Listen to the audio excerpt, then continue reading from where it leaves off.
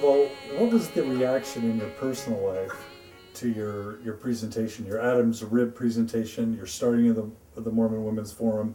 What was happening in your ward, with your family members, with your neighbors, with your ecclesiastical leaders? What happened in your world? Were you a BYU professor in '84 when you gave that presentation? I was teaching as an adjunct professor. I mean, the whole academic world is so hierarchical, and I taught at BYU for 14 years. But all of that time I taught, I was an adjunct instructor. I didn't finish my PhD until 2002. I had my master's degree. So I was a professor, right, but not in the whole tenured system, which means that you have very little security. So I taught at BYU from 1975 until 1989 as an adjunct professor, first down at the BYU campus, and then when we moved up here, I was teaching a couple of classes at the Salt Lake Center. I was doing a myth class and some classical civ classes. Also, I was doing that part-time because I was also having my children. My children were born between 1979 and 1984. So the adjunct teaching worked very well because I could do it, nurse my baby and run and teach a class and come back again because I wasn't full-time. But the teaching was very important. I enjoyed my teaching a lot. I never brought my, Sunstone issues into my BYU classroom, really. But after I participated in 1989, the debate that I mentioned where the forum sponsored this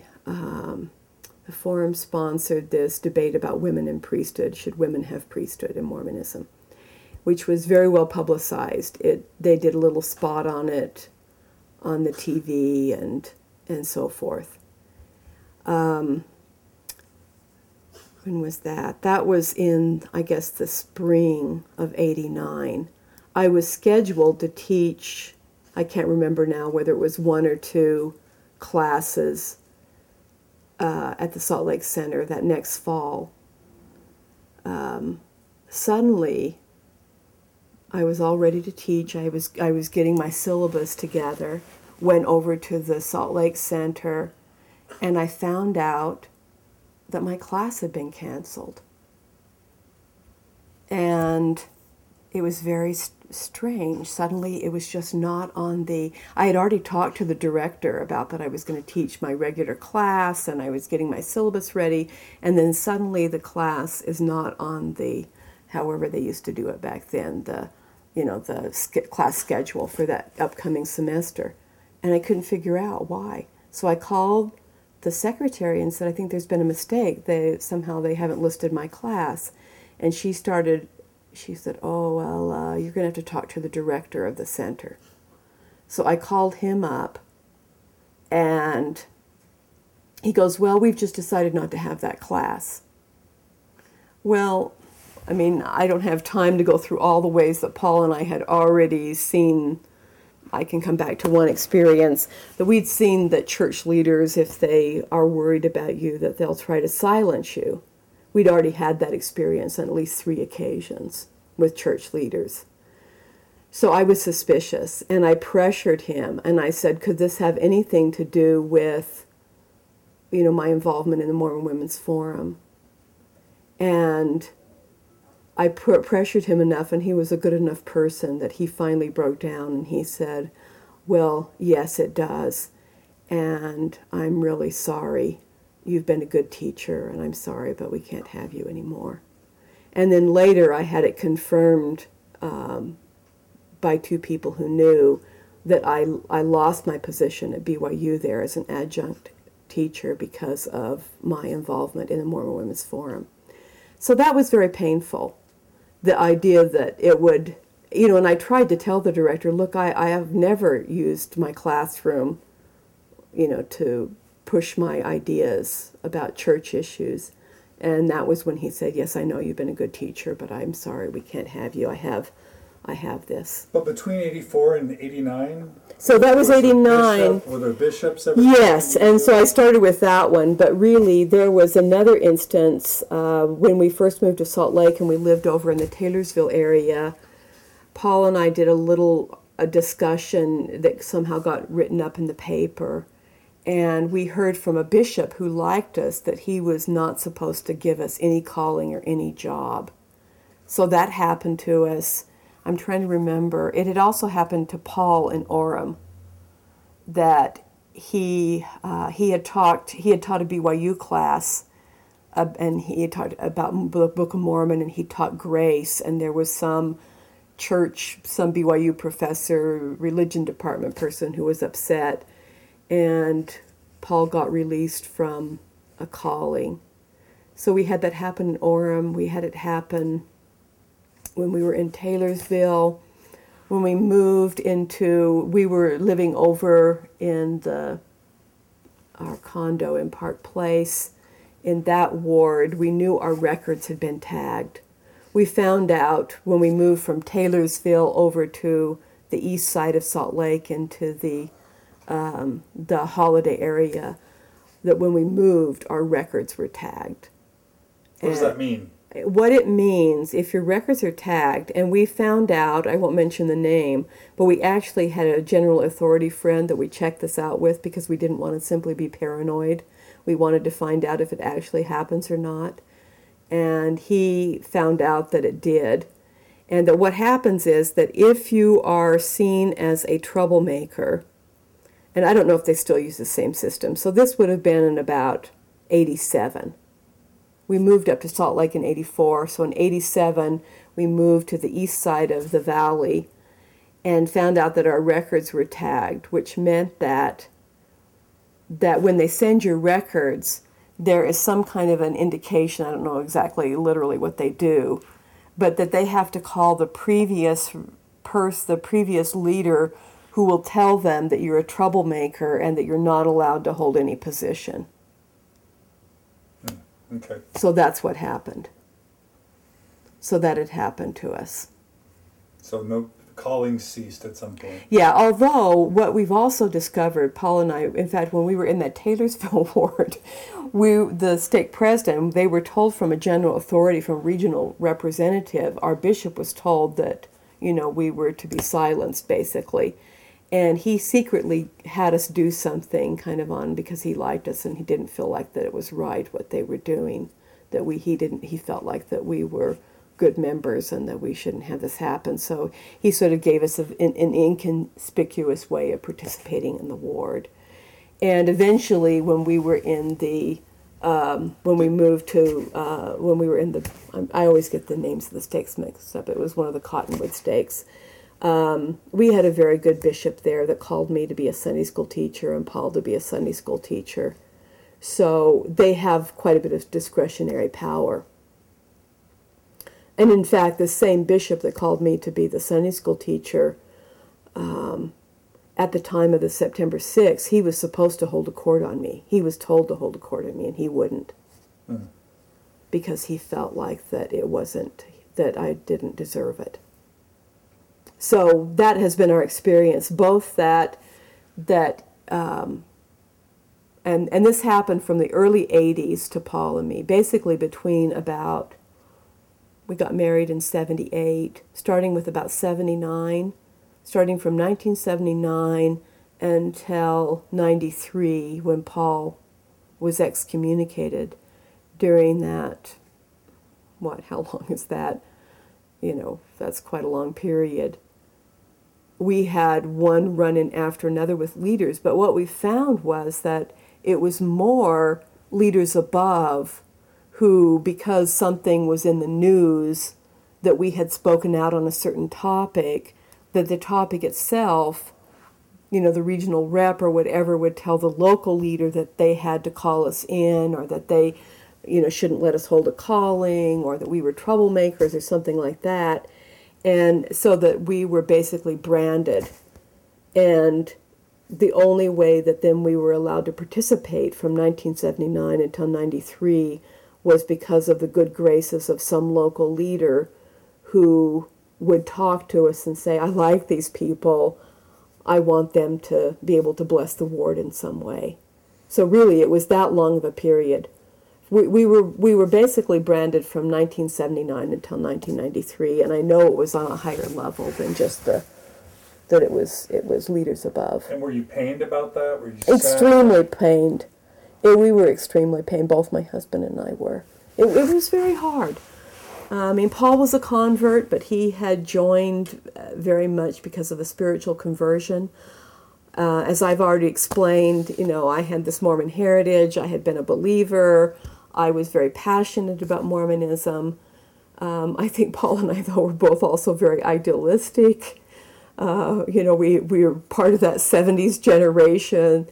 It's interesting that when Paul and I first met at BYU, we were part of a group that was very interested in the concept of Zion, this idea of this perfect community that would, economically have all things in common, and that, and at the time we didn't think about that we were really being influenced by this larger countercultural movement of the 60s and the 70s, of the idealism of our generation, and that we were just, we were imbibing these same ideas and seeing them in the context of the church, that those ideals of our generation of the anti-authoritarianism, the idea of economic reform and helping the poor, the notion of racial and gender equality, all of those issues of the 1960s and 70s, we were seeing the possibility of those, and this is why we liked 19th century Mormon doctrine, was that this whole concept of this Zion community where you had the equality, we saw that as an ideal in the 19th century, and we wanted that to happen in the present church. So we were, and what we believed was that this was in the doctrine of Mormonism.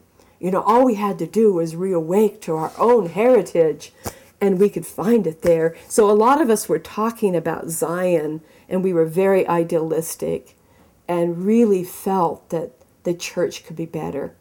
And for both Paul and me, we also felt that those social issues were connected with the church's failure to teach what we saw as the real gospel of Christ, which was the gospel of love and grace. That for us, so often the gospel is interpreted to mean living all the rules of the church. And Paul and I we both had spiritual conversions where we felt like that the real gospel was the love of Jesus Christ that transforms you into a person that wants to have a community that treats everybody in this way of equality. That was what the gospel meant to us. So we were very idealistic, I have to admit it. So I say all of that because that's connected with how much it hurt us that this was happening. And I think that at first, I've heard somebody say that there's the old statement, if only we can get to the czar, right? If only we can get to the czar, it's these, mid-level bureaucrats that are really causing the problems, but, really on the top, it's God's church and it would all be okay. And I think that what happened to us in the church was that we were very pained by what happened, but we thought maybe, well, it's the regional reps, it's these people, it's people on the lower levels. And between 1979 and 1993, what we came to realize was that at the highest levels of the church, and finally with Elder Boyd Packer, who was instrumental in both of our excommunications, that the church didn't want us and that our vision of Zion and our vision of the gospel was not what the church wanted, and that there was really no place for us. And so it was a process, but from the late 70s to the early 90s of being idealistic and then finally realizing that at the very top levels, their vision of what the church was very different than what we wanted. So in terms of strategy, Maybe you had different strategic approaches depending on the actual era. Sounds like early on it was just a matter of our strategy is let's get the information out there, let's get people knowing about it. And once the right people know, that in and of itself will be transformative. Was there a point where you realized maybe that's not going to work? Let's go try and set up interviews with these men. Let's try and get to them more directly.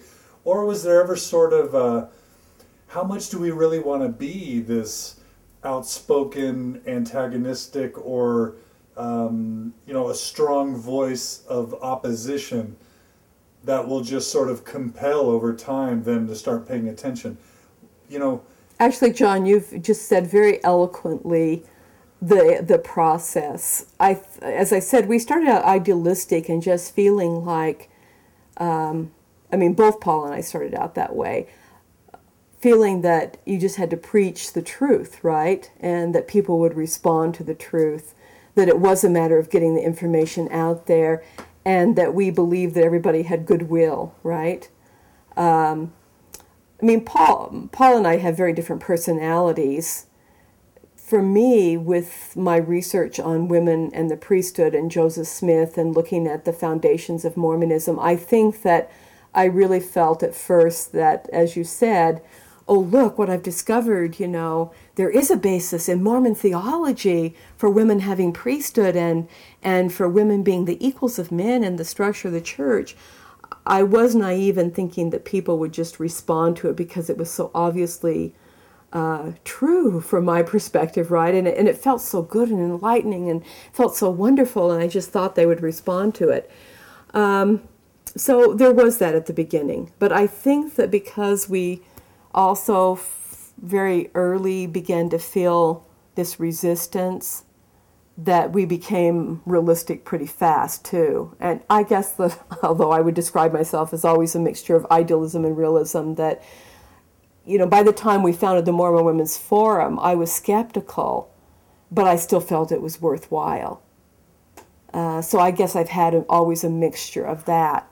In terms of strategy, maybe one of our problems is that we've never been really good at strategy in terms of we didn't sit down and say, okay, what is our strategy for change? It was more spontaneous than that. But obviously there was also a process of realizing what worked and didn't work. So you asked, did we ever write letters? Yeah, we did. We both wrote letters. The Mormon Alliance,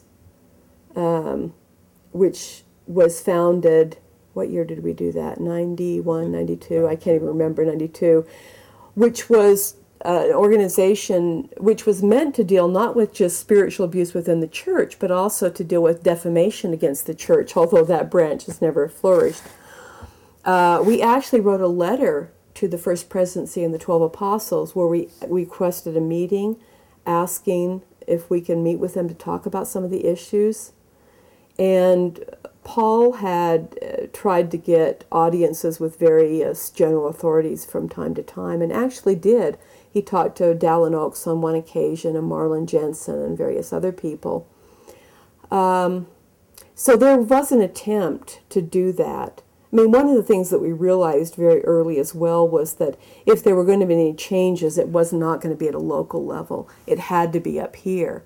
And I think one of the frustrations in Mormonism is that it's in the Mormon LDS community, is that it's very difficult to get an audience with the higher level leaders, because as we found, when we sent this letter, the Mormon Alliance, I didn't finish my idea there, but this connects with my other thought, which is that if you want to bring about change, you have to reach the upper level leaders, but there are two big obstacles. First of all, they don't want you to do it that way. They want you to talk to lower level leaders, and yet those leaders have nothing to do with larger policy doctrinal issues, which is what we were concerned with. So that's one big problem. And so to even get an audience, they won't listen to you unless you're a family member like Steve Benson, or you know them personally or something like that. The only reason Paul got an audience with Dallin Oaks is that he had been his research assistant at BYU when Dallin Oaks was the president and Paul was a law student. And the same thing, any time we've ever been able to talk to anybody, it's been through some connection. So that's one big obstacle and problem. The other problem, which we began to realize more and more, so maybe we were strategizing more than I thought consciously, is that any kind of either not just criticism, but even a suggestion that there is something that is wrong that you might have an answer for that they would like to hear is considered almost apostasy in and of itself, because it's saying you don't have all the answers. And so that was so frustrating, because in fact we did try to, before we said some of our strongest public things, we did try to work a little bit more under, in the other direction, but you just can't get access. And anything that you say is seen as you're an upstart, you're insubordinate. Even if you try to be as polite as you can, if you're criticizing, it's seen like that.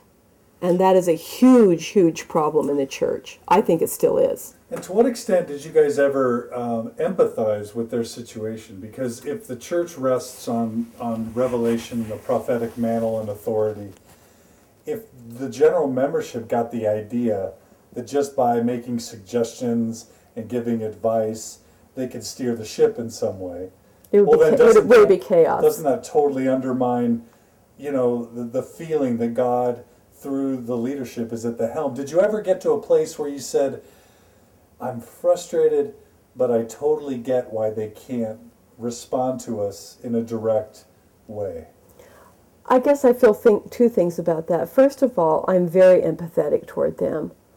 And, in spite of criticisms I've given about either church policy or doctrine, or even disagreeing with leaders, I've always tried to be respectful to them as people and to not do any kind of ad hominem attack or say that they're bad leaders or anything.